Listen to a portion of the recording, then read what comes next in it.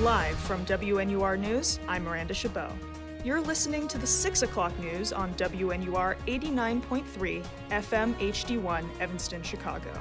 Job and health insecurity, how Compass employees struggle for safety during the pandemic. No, we haven't really had access to get testing or anything like that. A look at K-pop cultural appropriation. We will be taking time to understand more about our international fans to ensure this never happens again. And the battle against pandemic pimples.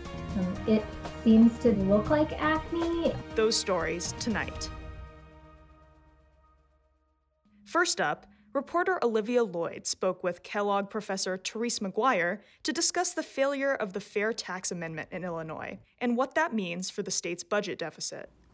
Earlier this week, Illinois voters rejected the proposed Fair Tax Amendment, which would change Illinois' constitution to allow for a graduated income tax. Right now, the Constitution only allows for a flat income tax, which does not scale up or down according to your income bracket. Professor Therese McGuire works in the strategy department at Northwestern's Kellogg School of Management. Her area of expertise is state and local public finance. She has advised various state governments on their tax policy and has taken an interest in the fight for the graduated income tax in Illinois. In Illinois, I've had conversations with policymakers about their taxes, over the years, and the income tax and the sales tax in Illinois have been of interest to me to reform for decades. I think that there are problems with both. The two major sources of revenue for Illinois and many states are the general sales tax and the individual income tax.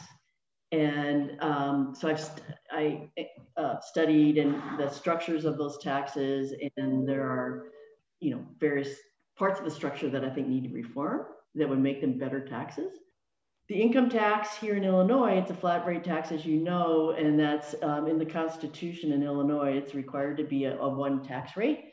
I think, the income tax tends to be the engine for distributing the tax burden in a more equitable fashion across different types of different income brackets. The general sales tax results in a regressive distribution of that burden, that the tax burden as a share of income is higher for low-income people than high-income people, just because they spend more of their income.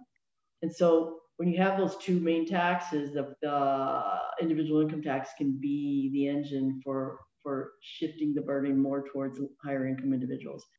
And so the amendment was specifically to on the ballot, it was an amendment to allow a graduated tax rate structure for the income tax in Illinois.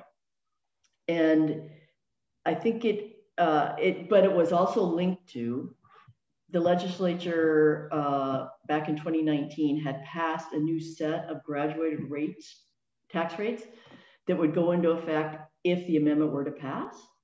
And those, not only was it a graduated rate structure, but it was an increase in the amount of revenue that would come through the individual income tax. I think it's around $3.6 billion increase that would have come through with that new tax system.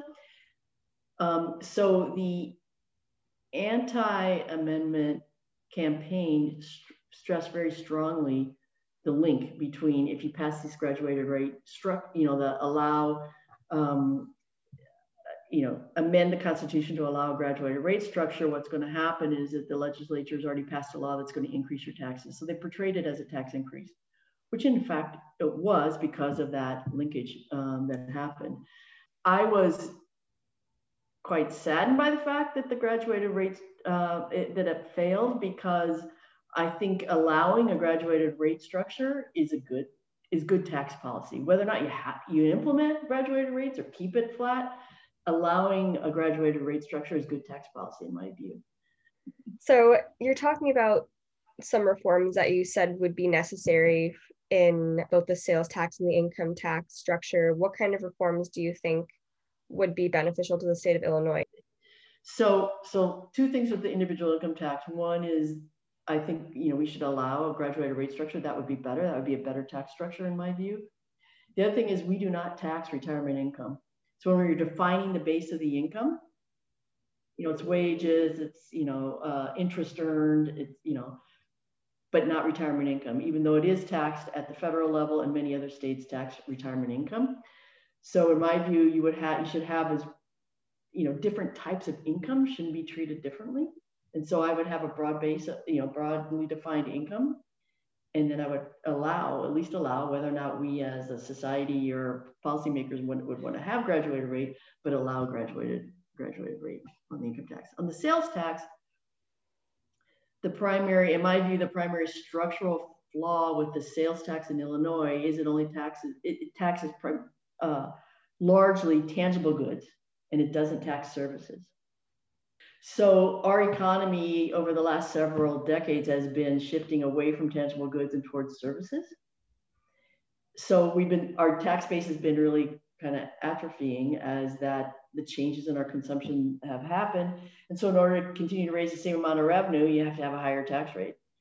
And also the services tend to be consumed disproportionately by higher income people. And so by not taxing services, you're making your sales tax even more regressive than it would need to be if you were to extend the base to services. So I guess more in line with the Fair Tax Amendment, why don't you think it passed? I think it failed because the anti-amendment campaign was extremely effective. And it kind of owned the airwaves, both the radio and the TV airwaves. They had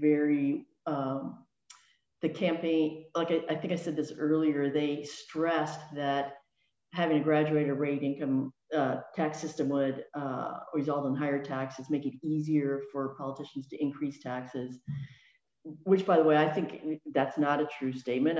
You can increase a flat rate. I don't know if it's easier or not, but you can increase a flat rate or you can increase a graduated rate. I think that was misleading, but they had a very effective campaign. I think voters thought that by voting for the amendment, they were voting for a tax increase.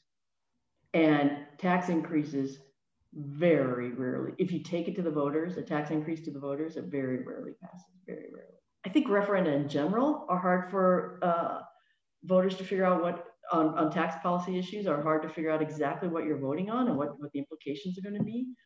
So if you're unsure, you vote no. If you think this is what it's about as a tax increase, you're going to vote no. The vast majority of people are going to vote no. So I think it was a squandered opportunity. I wish the Democrats had not passed that conditional tax increase, conditional on the amendment. I wish they had just put graduated rate structure on the amendment. And then if it had passed, say we're going to have a special session of the General Assembly, or we're going to take it up in January when we come back and have a thorough debate in Springfield about what the new tax system should look like. Right, so maybe because they'd already set that structure of what the income brackets would be, you think that was kind of what prompted voters to fear, that their taxes were going to go up because of Springfield. Right. Okay. So I guess what is the next step for J.B. Pritzker, for the entire Illinois legislature, because Illinois is facing a budget deficit right now. It has even before the pandemic. So what are the next steps for them? But it'd be unconscionable to close the gap by cutting spending. There's not it's too big a gap. We'd be really cutting to the bone in a lot of really important programs. I mean, state government, what state government does, really important when we're in a downturn in the economy, which of course is where we are today, right? So we can't solve it by cutting spending. I don't think we can kind of nickel and dime either with a bunch of, smaller sales taxes or not. There is one bright spot in revenue for the state of Illinois right now, which is the marijuana tax, because we legalized marijuana and there's revenues coming in there, but just, again, there's not enough revenue there. So they're going to have to go, federal government could pass a second, CARES Act and send money to state and local governments. I don't think that's going to happen anytime soon anyway. And so they're going to have to go to one of their two big sources of revenue, which is the sales tax, which we already have. Chicago's sales tax rate, which is a combination of the state and the city and the county, is the highest in the nation. Okay, so the sales tax rate in Chicago is the highest in the nation. And we have a very high statewide sales tax rate. So, you want to extend the base of the sales tax to services and raise more revenue that way, or into the income tax, extend the base to a retirement income and raise more revenue that way, or do you want to, or we increase the flat rate? We increase the flat rate. Do you think it's likely that the flat rate will be increased? I think it's very unlikely that a Democratic, we have a Democratic governor, the legislature is Democratic, both the Senate and the House. I think it's very unlikely that they will extend the income tax to retirement income. I think they won't touch that. I don't know that they have any other choice other than to raise the flat rate. I could be wrong. I'm not under the tent, so I'm not exactly sure what other options they have. But it strikes me as, we have a big enough revenue need here that we're going to have to, that they're going to have to increase the flat rate. So then I guess that also brings me to the question, what is the future of any kind of graduated income tax in Illinois? Is that going to come up again in a decade? And I don't have a crystal ball on that. I kind of feel like we blew our shot on this one, right? I kind of feel like it'll be hard to go back to the voters with this, unless there's I don't know how it could get presented in a way that, I don't know. I really don't know how to answer that question, Olivia. I think we lost our chance. It's an opportunity that's gone by, and how and when it could come back to the voters, I have no idea. We might need a whole new set of players. For WNUR News, I'm Olivia Lloyd. Northwestern University is reopening, but safety measures aren't equal for everyone on campus. And as underclassmen return to Evanston, campus employees can't be sure that their health or their jobs are safe. Marie Mendoza reports. When the pandemic began, Bernard Chabot worked at Northwestern University as a cook for a Kellogg School of Management building. He is a subcontracted worker for Compass Group USA. One day, everything just halted. Everything kind of just took a pause because that's when we found out how serious this pandemic really was. I remember there was a few of the Kellogg staff that got tested positive for the coronavirus. And at that point, my company pretty much just halted operation, my company and Northwestern. Bernard, like so many other Compass workers, was left in a limbo, unsure of what the future would hold. When the university reopened in fall quarter, he was able to get his job back, unlike many other workers who remained laid off. Bernard was working at the Global Hub until October 18th. That's when Kellogg announced that it would shut down for 2 weeks. The decision was made after 4 Kellogg students tested positive for COVID-19, and many more were linked to a social gathering off campus. Kellogg shut down, and its home, the Global Hub, shut down too. Kellogg is set to reopen on October 30th, but with COVID-positive cases on the rise in Illinois, it's unclear whether the school will follow through with its plan, leaving Bernard with uncertainty about the coming weeks. I was excited because I finally was able to, get back at the job, and I was going to be able to be covered by my health insurance. And now, I don't know what tomorrow holds, but what I do know is our health and our safety comes first.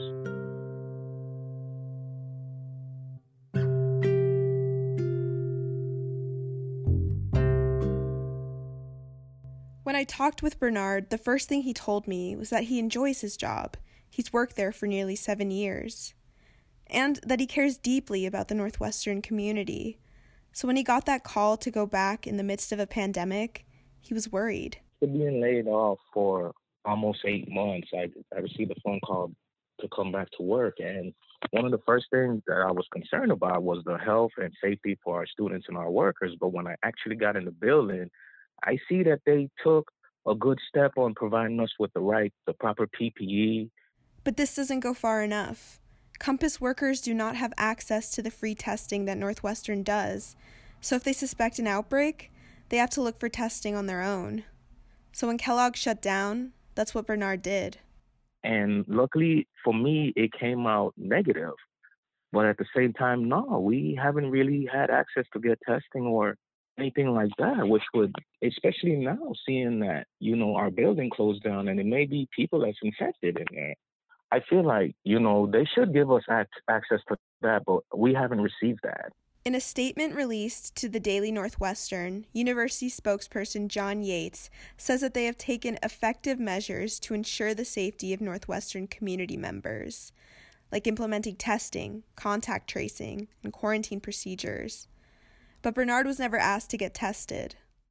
Because I'm a cook, and I have a lot of interactions with the students, and I really care about their safety. I really care about their well-being. And I just don't want no students or no workers to be exposed to this, because at the end of the day, our lives is what really matters. Compass workers also don't have access to hazard and quarantine pay, and there's no guarantee that they won't receive disciplinary action for COVID-related absences, leaving workers in a tight spot, risking either their jobs or their lives. Last week, I woke up and I was feeling just awful. And I called in, and I knew by me calling in that I wasn't going to get paid for the time when I was gone.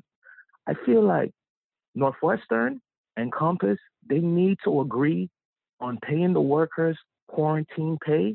I feel like they need to agree on paying the workers hazard pay. Hazard pay is, hey, you know what? Our workers are out there sacrificing their life and risking their life every day. So I feel like it's only right that you guys provide the tools that we need, and that's pretty much, prevent the spreading of COVID. Unite Here Local 1 is the union representing Northwestern service workers. Lead research analyst Noah Carson Nelson says that Compass quarantine pay policies have changed since the pandemic began. Through the summer, workers had an assurance that if they were told to quarantine, or if they were supposed to quarantine, they would have 2 weeks' pay. So they could stay home, not worry about missing bills, not worry about feeding their family, right? They were still getting their regular pay. That expired on August 31st, just as many people were coming back to work, right? So now people who are working are worried that if they're expected to quarantine, how are they going to pay their bills? According to research done by the union, the average wage for Northwestern Compass workers is around $15, with the lowest being a little under $13 and the highest being around $25. For many of these folks, the negative effects of the pandemic have been exacerbated by such low wages. I think many folks can acknowledge is not enough, right? And was not enough pre-pandemic, right? I think we know that's not a living wage.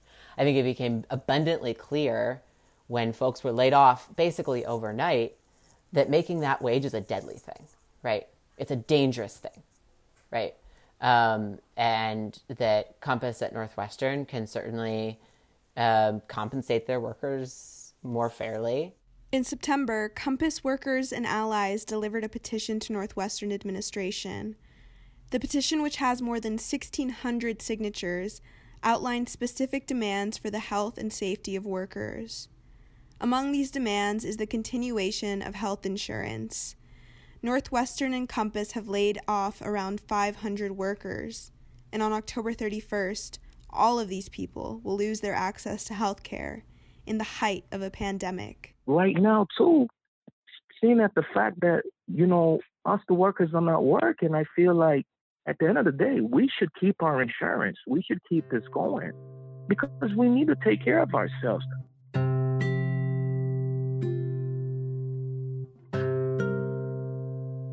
For WNUR News, I'm Marie Mendoza. The popularity of K-pop is surging worldwide, but that fame is bringing new scrutiny to its star groups. Reporter Jennifer Kim has the story. With BTS ranking first in the Billboard charts and Blackpink performing at Coachella, it is clear that the K-pop industry has grown internationally. With the growth in popularity, controversies of K-pop cultural appropriation has rapidly increased as well. On October 12th, K-pop boy group NCT released a new title song, Make a Wish, which they claimed was inspired by the Disney movie Aladdin. During a comeback stage at the Seoul Broadcasting System (SBS), the group's stage set became a controversy for using elements of a prayer by Shia Muslims. Some fans issued a letter to SBS and SM, the entertainment in charge of NCT. They requested the broadcasting system to remove the performance and wrote, It's offensive when people are dancing with a prayer background, so we would appreciate it if you do it quickly. This performance, however, is not the first time K-pop artists were accused of cultural appropriation. During a fan-sign event this year, boy group 17 apologized for singing a cover of the song Curry by boy band Norazo. The song included cultural aspects of India, but many fans titled it racist for reducing the culture to curry and Taj Mahal. One of Norazo's members, Jobin, apologized on social media and said, "I did not realize what the words I used to express India actually meant and how sacred they were. This is surely my mistake." Cultural appropriation as well as racism in K-pop has quite a long history. In 2017, K-pop girl group Mamamoo were criticized for blackface during a parody of Uptown Funk by Bruno Mars. The group apologized for their ignorant actions and wrote, "We will be taking time to understand more about our international fans to ensure this never happens again. We hope that you will help to educate us on these and other issues so that we can become better people and better artists."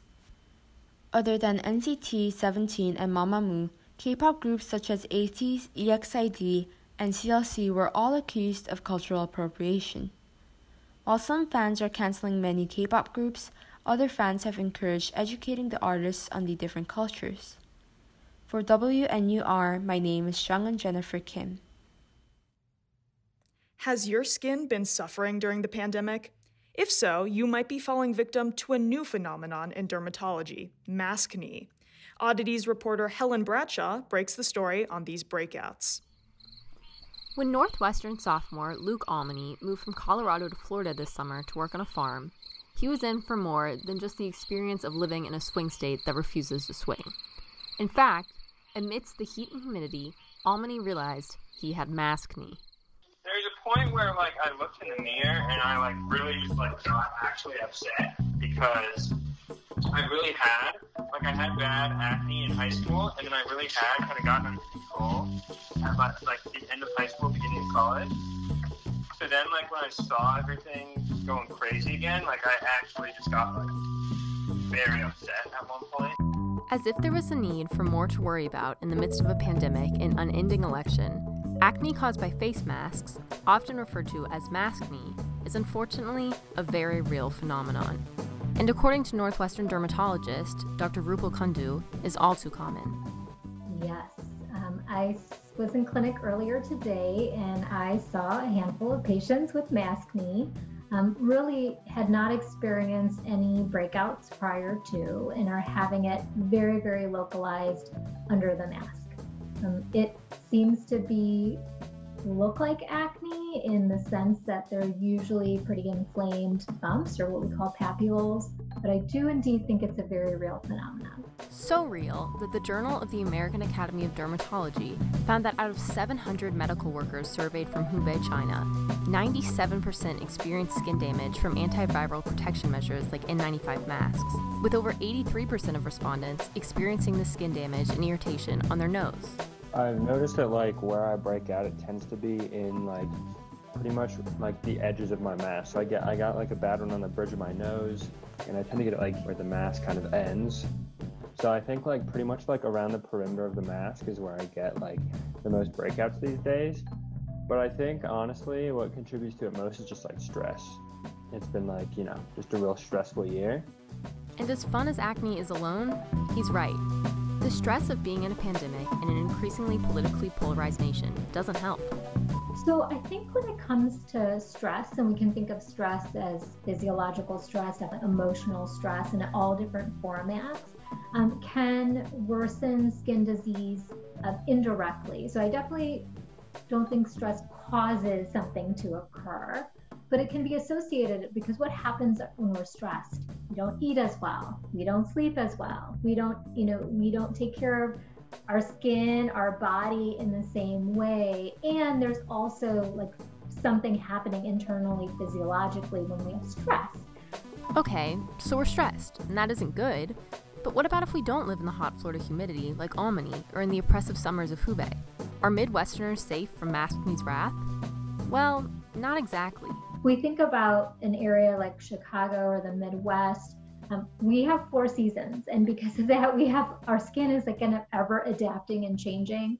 And although it's colder, we suddenly have the heat on. And so there are all these different kind of factors at play. So the question remains, how can we help stop maskne? Yeah, so I think there's a lot of different steps. First is to keep things simple. So cleansing the face and keeping things as clean as possible. If your skin is prone to be dry, definitely moisturizing. And most people hydrate their skin every day, so keeping that routine. Having a mask that is clean and well fit. It's snug on the face, there's not a lot of movement. Using natural fabrics like cotton, even if you need to be wearing, layers, it's okay. So cotton to be against the skin, and then potentially putting on one of the more disposable type of masks over that. Cleaning the masks, regularly as well. Not wearing a lot of makeup underneath in terms of limiting occlusion to the area. As well, hydrating your lips, even with like just good old plain Vaseline for the lip care underneath. And then if possible and safe, taking little hiatuses from the mask, when you can, and again, it has to be a safe environment, getting it off for 15 minutes every 4 hours or so, just to allow your skin to breathe a little bit as well. For WNUR News, I'm Helen Bradshaw. And now for this week's roundup, let's focus in on the election. As of this report, former Vice President Joe Biden is leading President Donald Trump in 2 battleground states, Georgia and Pennsylvania. For Biden, a win in Pennsylvania would put him over and win him the presidency. Trump's path to re-election is shrinking, and the president continues to try to undermine confidence in this year's voting process. Yesterday, Trump advanced unsupported accusations of voter fraud. This is an extraordinary and unprecedented effort by a sitting American president to sow doubt about the democratic process. Still, if Joe Biden wins the White House, his ambitions could depend on Georgia. The state was a longtime Republican stronghold, but this year it became a major battleground. Georgia appears poised for twin Senate runoffs on January 5th. These races mean the difference between a Democratic majority, giving Biden support for his top priorities, or a Republican majority, limiting his platform. And in pandemic news, campus cases are down, with 37 new positives in the last week. That's a positivity rate of 0.65%, a major improvement from our 1% peak in late October, but still spiking compared to results at the beginning of fall quarter. If you're interested in our past election and pandemic coverage, be sure to listen to the Daily Cat, WNUR's morning news briefing. Well, that's all for the WNUR News at 6 p.m. For more news updates and reports, follow us on Twitter at WNUR News. On behalf of our producer Nick Song, reporters Olivia, Lloyd, Marie Mendoza, Jennifer Kim, and Helen Bradshaw, and all of us here at WNUR, I'm Miranda Chabot. You can listen to these and other stories of the day on our Spotify, Google Podcast, SoundCloud, and online at WNUR.org. Your next news break will be Monday, November 9th. Now, back to scheduled programming.